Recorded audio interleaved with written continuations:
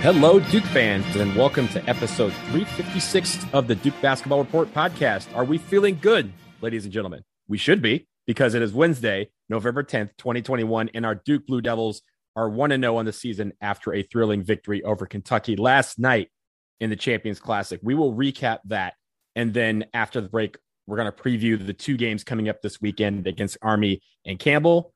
First off, I'm Donald Wine, your host for this episode. I have my two friends with me as well, Jason Evans and Sam Klein. Jason, how are we feeling today? Feeling great, man. You know, it's weird. I know it's only been since, early March. It feels longer than that. It feels like we've been waiting on this college basketball season. I guess it's because Coach K, Coach K announcing his retirement, it built up the anticipation for this. It feels like it's been 2 years, not 6 months. I know. I think COVID had a lot to do with it, with now fans being in Cameron and not a lot of fans being in other venues, but having a full packed house at the Garden last night was great. Sam, tell us how you're feeling this morning or this afternoon. How did you feel about the game last night? Man, I was buzzing last night watching that game at home on the couch. It was the crowd at MSG. You could feel the energy coming through the TV. I know the announcers were talking about it. I don't think I needed the announcers to tell me how excited folks were. And by the way, I was flipping through my Instagram, and all my Duke friends in New York are all posting photos and videos and stuff from the game. So it looked like it was a good time. I am sad to have missed it in person. Same. I got some last minute tickets, but as you guys know, I had just gotten back from Hawaii. I couldn't swing it. But a lot of people reminded me that I should have been there last night. It was, we'll get right into it. It was as you said, an electric atmosphere at Madison Square Garden. It sounded great on TV for the crowd, and the game itself was awesome to watch. In the end, Duke wins 79-71. And for all of you out there, it is our first recap of the year. So to remind everyone, how we usually do this is we break down our recaps into different categories. So we will, of course, discuss the good and the bad. But before that, we always open with the headline from the game. So, gentlemen, no explanations because we will discuss a lot of that in the good and the bad. Sam, I start with you. What is your headline for this Duke win over Kentucky? For Duke's first game of the season, I have Trevor Keels isn't fat. He's big boned. That's PHAT, right? Or that's right. Pretty hot and tempting. Yeah. Very good one. Very good one. Jason, what about you? Baby Blue Devils burn Big Blue. Paolo and Trevor looked nothing like freshmen in this game. So you're gonna have to say that 5 times fast, and because the all the B's, the alliteration, terrific. Baby Blue Devils burn Big Blue 5 times fast. Yeah. Mine is Keel mode is the best mode for Duke in the Garden. I think that says a lot about last night's game. So we then head to the good stuff, the cake and the ice cream portion of this recap. So Jason, you get to start with what you thought was good about last night. So I want to begin by saying this. Look, all of the observations we're going to make are based on one game. You don't want to fall into the trap of thinking you're seeing season-long trends from just a sample size of one. What's more, you have to wonder how much of what we saw was something that Duke will do again and again, and how much of it was something that, hey, this works against Kentucky. So that said, the biggest good thing, the most important thing in this game, I think the story of this game was shot selection. Duke's shot selection was outstanding. I'm going to give you some stats here. Duke took 48 two-point shots. 34 of their 48 shots came either as dunks or shots that were, at the rim within, 3 to 5 feet of the basket. 34 of Duke's 48 shots were taken within a couple feet of the basket. Duke only took 14 mid-range jumpers, which, as we all know, is the worst shot in basketball. And by the way, almost all those mid-range jumpers were uncontested pull-up jumpers that Trevor Keels and Paolo Banchero were taking. Wendell Moore took some of them when they were driving. The defense would drop off of them, and they were able to rise up for a fairly uncontested mid-range jumper. Kentucky, on the other hand, took 59 two-point shots. I said Duke took 48. Kentucky took 59 two-point shots. 30 of Kentucky's 59 two-point shots were mid-range jumpers. And so more than half of Kentucky's shots were the least efficient shot in basketball. And most of those were shots where Duke was in their face, contesting them. The Kentucky guys were off balance. Ty Washington, who's supposed to be their offensive leader, was utterly frustrated, taking terrible shots all night long. I thought the Duke perimeter defense forced them into bad shots, forced them into turnovers, whereas Duke took smart shots. Duke held on to the ball really well. We didn't shoot or make a lot of threes, and I know we're going to get to that later on. You can be efficient. You can be one of the best offensive teams in the country by taking smart shots and protecting the ball and shooting free throws. We went to the line a ton. Duke had 23 free throw attempts versus just 7 for Kentucky. I think all of this falls into shot selection. To me, that was the biggest story of the game. The place I wanted to start, Jason, was highlighting some of the best players that performed for Duke last night. And Donald referenced this in his headline, or actually, I think both of you referenced this in your headline, that Trevor Keels was far and away the star here. And I had that as well.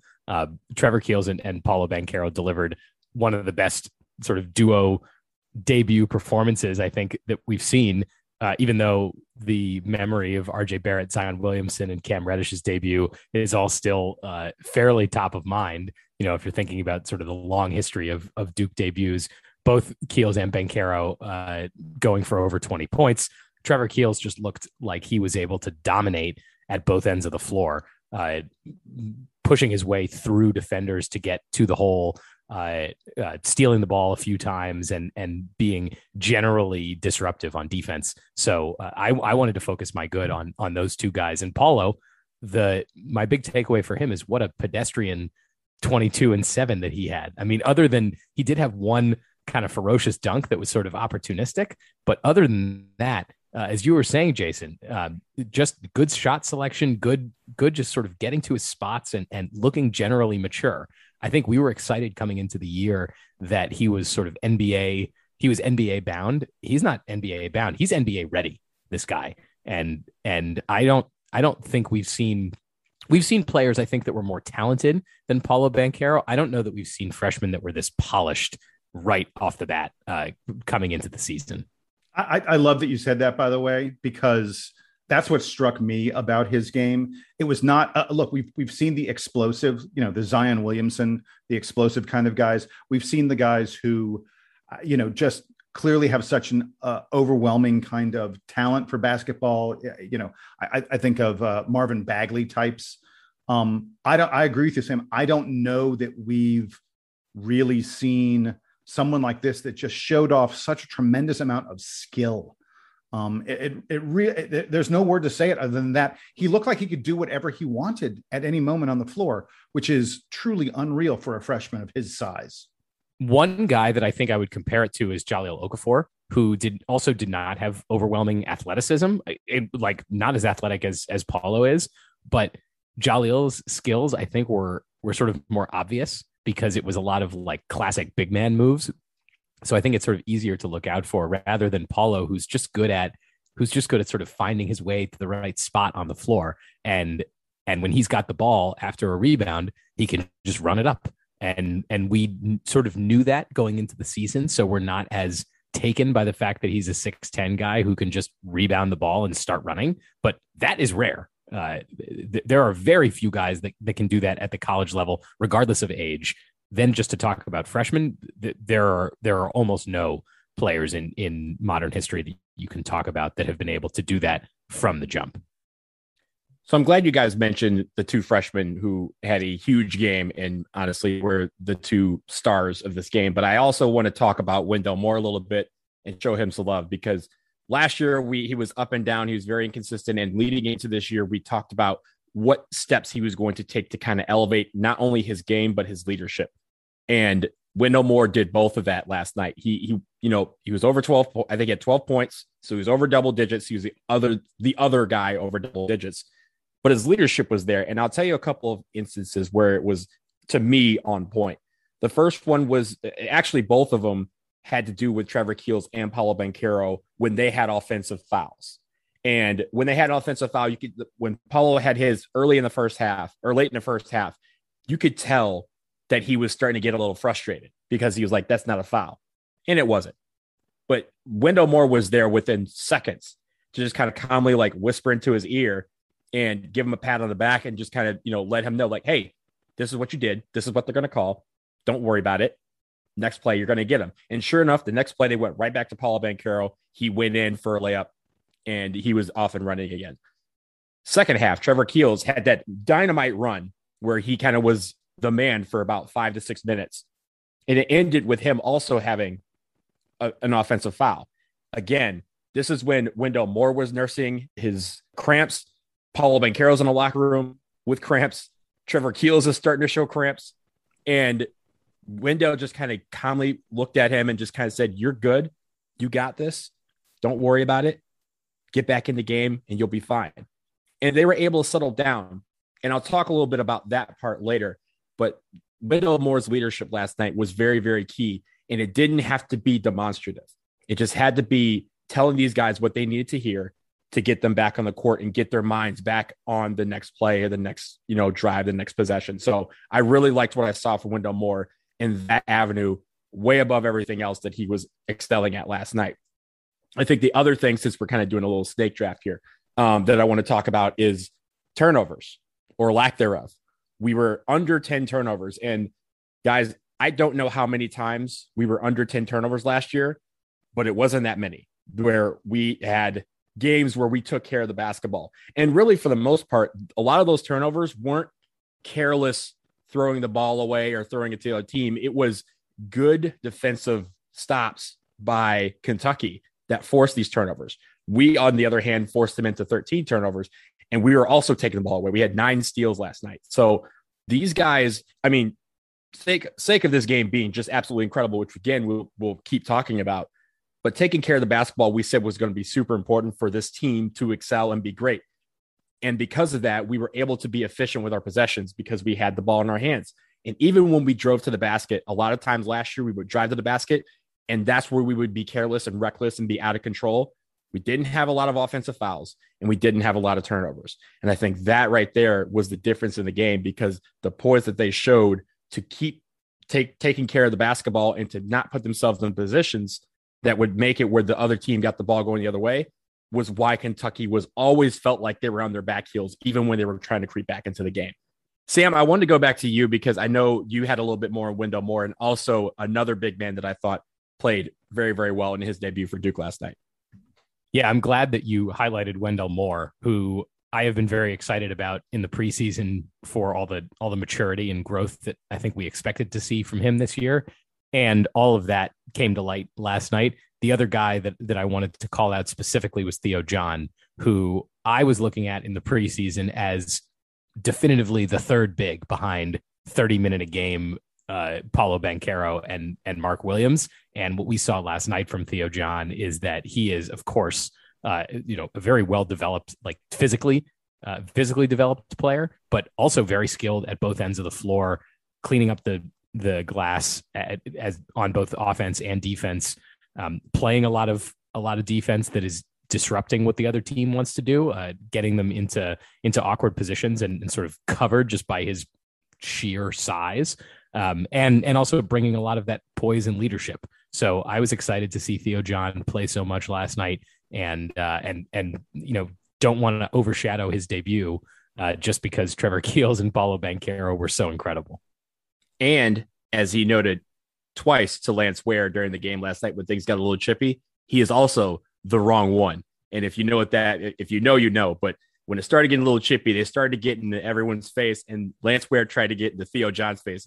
John said, I am not the one that you need to be playing with. I am a man. I am not a little boy. Don't play with me. So I appreciate that from him as well. As much as we admire Mark Williams' skill in the post, he is not the guy that I'm bringing to the fight. No, I'm really liking my 15-minute per game projection that Theo John was going to have this season. I know, right? I picked more minutes than either of you guys, and I'm feeling pretty good about that at the moment. One game I know, but anyway, guys, a little more good from me. I want to talk about two things. First one is defense, because I thought that Duke did an outstanding job dealing with the speed of the Kentucky guards. Sahvir Wheeler, that guy is fast. And he is super creative with the ball. I mean, I know in the preview, folks, if you listened to our preview a few days ago, we talked about the fact that Severe Wheeler doesn't need a screen to get around his man and get into the lane.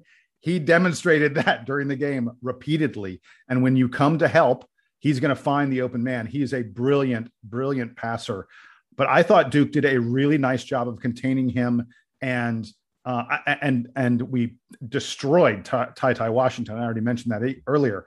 But I really felt like all three of Keels, Moore, and Roach, our three primary perimeter players, did such a nice job on the Kentucky guards. Everyone sort of the story of this game was going to be Duke is going to be better on the interior, Kentucky's going to be better on the perimeter. And I'm not sure that it played out that way. In fact, it really didn't play out that way.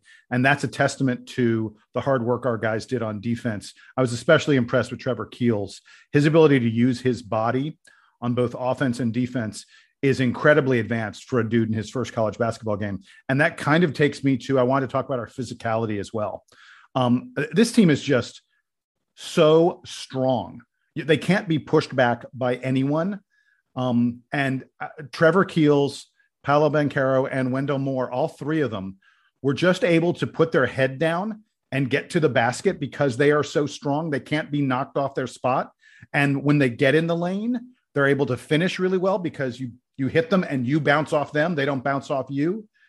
So I thought that, Duke's physicality, we haven't seen a Duke team like this in a long time. I mean, it's probably, I'm thinking back, 2015 comes to mind because Jahlil Okafor was so strong. Justice Winslow was so strong. Emil Jefferson, we had guys on that team who were a little bit more mature, even as younger players. And it allowed that team to not be pushed back. And the Duke team I saw last night wasn't pushed back at all. And the last good thing I wanted to mention really quickly, crunch time. Look, with 9 minutes left in this game, Duke led 69-54, and it looked like we were going to blow them out. And Kentucky went on an 11-0 run over the next 3 minutes. It was a 4-point game with 6 minutes left. And if you weren't a nervous Duke fan, then I don't know. I was very concerned. This was right around the time that both Wendell Moore and Paolo Banchero were sitting on the bench with cramps. And I know we're going to talk about that later. But the fact that these guys didn't wilt, the fact that they played smart on both ends of the floor. When Kentucky cut it to 4, they had 2 possessions. Their next 2 possessions, they could have cut it to 2 each time. And on both of those possessions, Mark Williams had blocked shots that turned into Duke possessions and Kentucky not getting a ball up at the rim. And one of those block shots, I mean, dude used all 7'7" of his wingspan to get, just barely got it with his fingertips. But and he tipped it to himself. Like he didn't just swat it out of bounds. He was able to control it. And that's what led the breakout, which I thought was great. Yeah. But I thought Duke's poise at crunch time, we talked in the preview because Kentucky has all these transfers. This is an incredibly experienced Kentucky team. They had guys on the floor who've been in big moments before. They were the team that sort of struggled with the moment, and Duke was not. The last thing you think you'd be saying about a freshman team is that they're physically mature and that they don't panic. I mean, how special is it that we have this group of freshmen for Coach K's final year that looks like the opposite of what you'd usually expect from freshmen? And by the way, playing against a team that has a lot of experience and maturity. Like I don't think Kentucky backed down. I don't think that Kentucky wasn't able to handle the moment. They were fighting all night. Yeah, no, I agree. Yeah. Mm-hmm.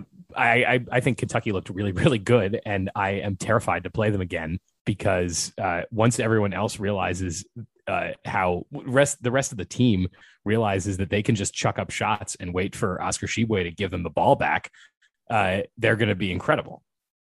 Yeah, that leads me to my final point of this game just being absolutely damn awesome to watch. If you're a neutral fan for this game, you love this game. If you're a fan of either team, of course, we're flying high and we feel like we're on top of the world, and we should be. I don't think Kentucky fans are completely down at all, because I think this game was amazing to watch. And just those two teams, I would not be surprised if at the end of the week, both teams shoot up in the top 10, because they looked like top 5 teams that looked like a Final Four game. It was a Final Four atmosphere. So hats off to everybody who was in that building last night, because you contributed to what this Champions Classic is supposed to be, a game between two really good teams playing well in front of a live crowd, packed crowd that is going nuts with every single shot back and forth. So I really appreciated that. But now we've talked a lot about the good.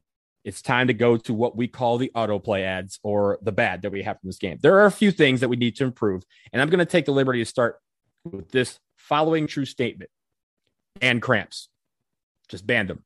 I don't want to hear the word cramp ever again. At one point, our three top scorers, Trevor Keels, Paolo Banchero, and Wendell Moore, were all struggling with cramps. Two of them were out. One of them was about to check out of the game. I think all three of them at one point got, or I know Paolo had IV because he had a Band-Aid on his arm when he came back on the court. And even he was struggling with that afterwards. So I know that's a very weird thing to lead with in the bad, but it really affected the team at one point. I like that they powered through it, but there was a point where leading up to this game, you're thinking, oh, these guys are going to go 38, 39 minutes. And because of that, they can only go 33, 34. And Jason, as you mentioned, that 11-0 run, a lot of that occurred with one or two of those guys on the bench, both not sure when or if they were going to check back into the game because of these cramps. I want to know, what did these guys have for dinner? What was the Duke team dinner tonight? Did they have it? Did everyone have an entire loaf of white bread or something like that? There are certain foods that you're not supposed to eat for cramps. They have salt tablets. Yeah, I mean, with extra salt. Someone needs to talk to the Duke nutritionist, and these guys need to have the right kind of food, because it's kind of crazy for it to affect everybody on the team the same way. That's bad news. I will say real quick that Trevor Keels, again, coaches talked about how Trevor Keels never gets tired. And even he was showing some signs of not necessarily fatigue, but just wear and tear last night, even when he got those cramps. So I'm not sure if maybe the gym, because it was so packed full of people, that the gym, like the building was extra hot or something like that. But that's something, because of course, Cameron is going to be maybe, 10, 20 degrees hotter at times than it ever will be at the Garden. So these things, I think they're going to try and figure out what happened there so that they can nip that in the bud immediately. Because, come this weekend, we're going to have 2 games and 2 nights in the hottest building in America when it comes to basketball. When I'm talking about temperature, even when the air conditioning's on. So I'm curious to see what happened there and how they get out of that. Sam, I want to go to you because I think there was one real Achilles heel that we had, and that was shooting, particularly from the perimeter. Yeah, just 1 for 13, I think, for Duke from the perimeter, and not necessarily bad shots, but not making them. There's an interesting thing about this game is that, you wouldn't expect Duke to shoot so poorly from 3 and still feel comfortably like they were going to win the game. Basically keeping, other than Kentucky getting a lead very briefly in the second half, Duke basically had them at arm's length the whole way, despite missing all those threes. And that really is, if you want to put the positive spin on it, it's a testament to how well Duke was able to put the ball inside and get layups and get putbacks. But the shooting is definitely a concern early in the season. I hope that guys like Wendell Moore, Trevor Keels, and even Paolo Banchero are going to be able to improve and at least be, decent 3-point shooters. I don't think we need this team to be really elite at 3-point shooting to be very good, as they demonstrated last night. But they can't shoot under 10% from 3 the rest of the year and expect to be competitive with some of these other great teams that they're going to play. Gonzaga is coming up very soon, and they will have, no margin for error when you play a team like that. So I've got some great stats to sort of back up this notion of Duke's shooting. There were 240 Division I teams that played basketball last night. Of the 240 Division I teams that played last night, Duke was 240th in terms of our 3-point percentage. We hit 7.7% of our threes. We were the worst 3-point shooting team in the country. And by the way, it's worth noting that only 21% of Duke's shots were 3-pointers. Like, we only attempted 13. We mentioned that. Duke was 236th out of 240 teams last night in terms of percentage of shots that we shot from 3. It was like we didn't really want to shoot 3-pointers. We didn't shoot them well. We didn't shoot very many of them. And that sort of plays into the fact that this team, it felt to me, and this is, I know we're in the bad section. I'm not sure if this is good, bad, or sort of neutral. We had very few assists. Duke did not do a lot of passing last night. It was mostly, you can call it hero ball, you can call it one-on-one. I already mentioned, it was our three primary scorers, Banchero, Keels, and Wendell Moore, putting their head down and driving to the basket for the most part. Duke could lose a game, and I could describe our offense that way. We won the game, and I'm describing our offense that way. I would really like to see Duke moving the ball around a little bit more. I'd like to see us getting a few more assists, a few more looks from other players, and not just sort of being so focused on taking the ball to the basket, even though we did a great job at it. And there's a stat to back that up as well. Duke assisted on just 22% of our baskets last night. Again, one of the lowest numbers of every team playing. We were 229th out of 240 teams in terms of our assist percentage last night. I don't want to see Duke being one of the bottom 10% teams in the country in assist percentage. I don't want to see Duke being one of the bottom 10% teams in the country in terms of number of threes and three-pointers made. So it was a great game. Duke won. We need to work on those two arenas, and they go hand in hand, because when you work the ball around, you get more open threes. I think it's interesting in that stat that everyone who played last night hit a three, which doesn't always happen in college basketball. There are some teams that go over. So the fact that everyone shot and made a three of at least one is pretty interesting. The one thing that I wanted to note was Mark Williams and his battle with Oscar Tshiebwe, who, of course, in the preview, we talked about how that was going to be a big test for Mark Williams. Well, it turned out to be a big test for Mark Williams, and it was a very difficult one for him on the night. Yeah, Oscar Tshiebwe was what letter, if it was a test, what letter grade we get? Like a C? Were you giving him a C? I'd say a C, because he won, but it wasn't his best output, his best effort throughout the game, at least guarding him. That was a difficult matchup. We already knew that, and it showed. Oscar Tshiebwe had 17 points and 19 rebounds, and he wasn't the only one. Mark Williams is not the only one that he was getting rebounds over. So I think that there's a couple of things that I think were okay that he did, but I think for the most part, this is one that he can take as a learning experience and say, okay, I'm not going to battle Oscar Tshiebwe's every single game, but I know how to battle him next time he appears before me on the floor.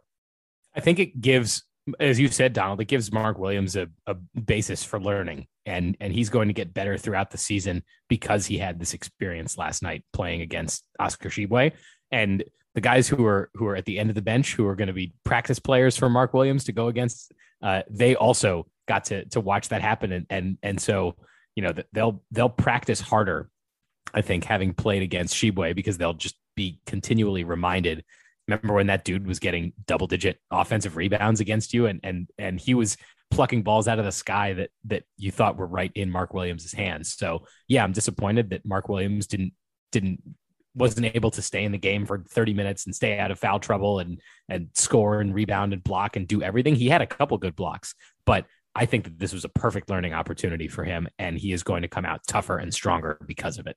Look, the thing to watch, the thing that this team needs to watch when they watch the game film of Oscar Tshiebwe is the way he moved to get the ball when it was coming off the rim. It wasn't a matter of him having better position all the time. It was a matter of, if the ball wasn't going directly to someone, if it was one of those 50-50 balls or even a 60-40 ball, Oscar Tshiebwe was going to go get it in a way that the Duke big men did not.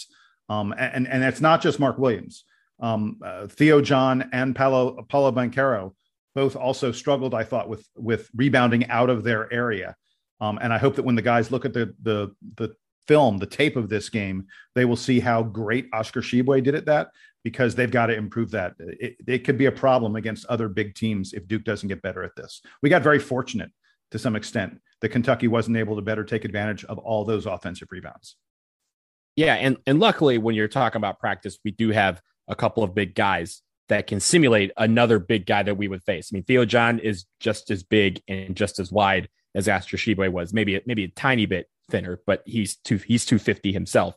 So I think those sort of things are going to work themselves out. This was a good first test for Mark Williams, and he knows what to do next time, and I think he'll learn from that. So We will leave the Kentucky game in the rear view. We'll pause it right here on the other side of the break.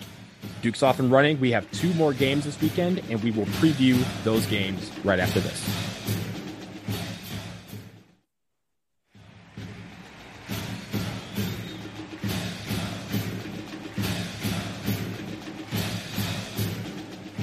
Okay, guys, Duke has 2 more games coming up this weekend in what is called the Duke Veterans Day Weekend Showcase. It features Duke, Hartford, Army, and Campbell, and Duke will have a game on both Friday and Saturday nights. Friday night, they will take on the Army Black Knights, of course, Coach K's alma mater, and then they turn around less than 24 hours later to take on the Campbell Fighting Camels. So because we're going to have 2 games in the span of about 27 hours, we're going to preview these games together. So, Jason, I'm going to go to you first. What can we expect from the Army Black Knights on Friday night? Well, look, we just saw Navy just last night. Navy knocked off Virginia. So that reminds us, take the service academies seriously. Both Army and Navy play in the Patriot League, but it's worth noting that Navy is considered one of the better teams in that conference, while Army's like, middle, maybe lower middle of the Patriot. Army also played last night. But they played a Division III school. SUNY New Paltz is the name of the school they played. Army won 83-52. I mean, this is basically an exhibition that isn't called an exhibition. In that game, Army's best player, and probably their best player on the season, is a senior guard, 6'2" guard, Josh Caldwell. He was the Patriot League Defensive Player of the Year last year. He has very quick hands, good anticipation. He gets a lot of steals. And last night he had 14 points, 6 rebounds, 5 assists, and 2 steals against their Division III opponent. By the way, his younger brother, Isaiah Caldwell, he's a freshman, and he's expected to be one of the better newcomers in the Patriot League this year. So watch out for the 2 Caldwell brothers. And the other guy who played pretty well in that first game is sophomore big man Charlie Peterson. He had 18 points and 8 rebounds in the game. He didn't miss a single shot from the field. He's 6'9", 225. But he is really, really going to be stepping up in quality of play against the Duke big men. You would think that Duke would have a real serious advantage in terms of size, in terms of physicality, in terms of skill on the inside.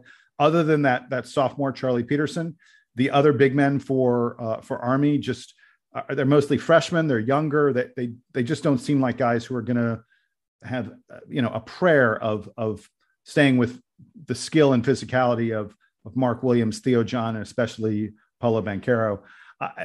You never want to overlook an opponent, but Army is not a team that is expected to compete with Duke very well. Against New Paltz, Army gave up 16 offensive rebounds. If Duke gets second chance baskets and chances against Army, this could be one of those games. We talked about it where Duke gets around 100 points. This is one of those games where it could happen because Army plays with decent pace. They aren't a team that plays slowly. They play with fairly decent pace. So this could be a game where Duke does pretty well in the scoring total. And it's worth noting throughout this season, Duke's going to be playing guys who are very, very old. There are all these super seniors that are out there, guys who use their 4 years of eligibility, but are playing for an extra 5th year because everybody got an extra 5th year due to COVID. Army has exactly 0. I'll say it again, 0 super seniors on their roster. When you go to Army and you're a senior, you don't get to play an extra year. You go out and you protect our country because that's what these guys do when they're all done. So hats off to them, but it puts them in a little bit of a disadvantage on the basketball floor. And the last thing I want to mention about Army is, of course, as Donald said in setting this up, we're playing this game because it's Coach K's last season, and this is about Coach K's legacy. He was the point guard for the Army Black Knights from 1966 to 1969, captain of the team in 1969, and he was their head coach, Army's head coach from 1975 to 1980. And I still think it's worth saying, every time we talk about Army, we should say this. Somehow, I don't know how, Duke hired a guy who had gone 9-17 at Army in his last year. Duke hired Mike Krzyzewski to be their head coach after going 9-17 in his last year at Army. It's Tom Butters. It is just amazing that he was able to see what no one else in the world other than Bobby Knight saw in Mike Krzyzewski. And just, in Coach K's last season is worth remembering the circumstances that caused him to have his first season. And for that, we have Army to thank. I mean, everyone back in 1980 had black and white vision, and Tom Butters, for some reason, had 8K. Like, he had 8K in 1980, and it worked out just great for us. Amen. And so we thank him for that every single time we play Army, because we don't know what could have been. But I do want to shift to the other game that we have that will be on Saturday night, the Campbell fighting Camels. Sam, again, another alliteration, the whole tongue twister thing. We're doing that a lot this episode. But Sam, what do you have on the Camels, and what can we expect from them on Saturday? It sounds like the Campbell fighting Camels will present a slightly tougher test for Duke than Army will.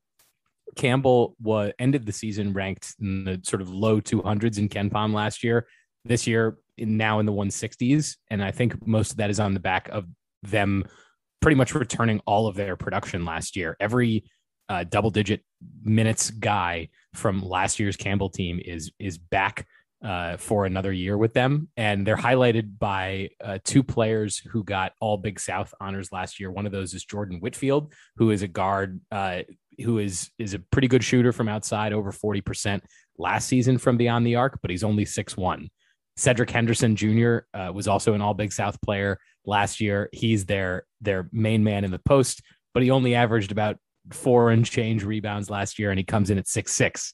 The other big man that's the leading rebounder for this team only averaged a little over 5 rebounds a game last year, and he's only 6'7". So you can see sort of across the board for Campbell that even the best players there are all sort of undersized relative to who they're going to be playing against Duke. And that is why I assume that the same story holds for Army as it does for Campbell. As Jason was sharing, this Campbell team is just not equipped to run with guys like Mark Williams and Paulo Banchero and Wendell Moore and Trevor Keels, but they bring experience. That is really important. They won't be shy about this. They will have played at this point already a game in Cameron, not against Duke, against Hartford the day before, but they'll be used to the environment. They'll be used to having some people in the room. And because they're all experienced, they might not be quite as sort of taken aback at the enormity of the moment of being in Cameron Indoor Stadium. Now, that being said, I don't think I've shared this yet on the show. I am going to be at Cameron Indoor Stadium this weekend. I've got tickets for both Friday and Saturday night. So I will be seeing Duke play Army and play Campbell this weekend. So maybe the Camels aren't scared of Cameron, but maybe they should be scared of me because I'll be in attendance. So I am excited about that. One other thing to highlight on Campbell, they led the Big South last year in field goal percentage. They were 10th in the nation overall. So watch out for the Camels being a hot shooting team. They're able to find the right spots and get the ball in the basket. I assume that Duke will still be able to smother them. Duke should, with their talent, be able to smother any team that's in the 150s in KenPom. But Stephen F. Austin happened, and these things do happen from time to time. So I assume that the Blue Devils will be locked in and excited to be playing in front of a crowd, a capacity crowd at Cameron Indoor. This is the first regular season game at Cameron Indoor Stadium with fans since the UNC game, a year and a half ago, which I was also in attendance for. Yeah. So I can't believe that I was at Duke's last home regular season game where there were people in attendance, and I'll be at this one. Looking forward to it, but hopefully Duke doesn't have too much trouble with either of these opponents. Donald, I want to jump in really quick and praise Sam for not saying Duke's going to get over the hump against the Campbell Camels at all. See, that is something I would be liable to do. I it's hump day today, so I don't. It's hump day today. Yeah, it is hump day today, as it being Wednesday. I did want to touch briefly on what I would hope to see from Duke this weekend in the two games. For me, the first thing is the shooting, because as we mentioned in the Kentucky segment, it wasn't great last night. And that's obviously something that we've talked about, not needing to be more consistent from perimeter shooting. And by perimeter, we mean 3-pointers. We don't have to take that many, but we do want to be efficient with the ones that we do take and make them all. So I want to see if they can use the Cameron motivation, the Cameron atmosphere and enthusiasm to kind of get behind some of these threes, and hopefully some more of those drop than not this weekend. But the one thing I will say is this: the reason why we always have this little 2 games in 2 days type of deal, usually in the beginning part of the season, Coach K likes to set this up for obviously one reason. He wants to simulate the ACC tournament and the Final Four and the NCAA tournament, basically playing 2 games in consecutive days or in 48 hours, where guys have to realize that they're going to be tired in that second game.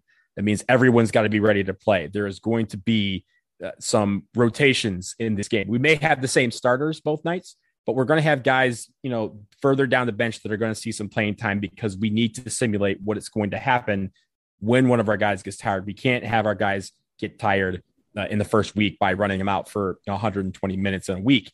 We're going to have some of these guys down the line. Jalen Blakes, who played a little bit last night, he'll probably see some more time tomorrow night. We may see Bates Jones tomorrow night, things like that. We're a little bit further down the bench.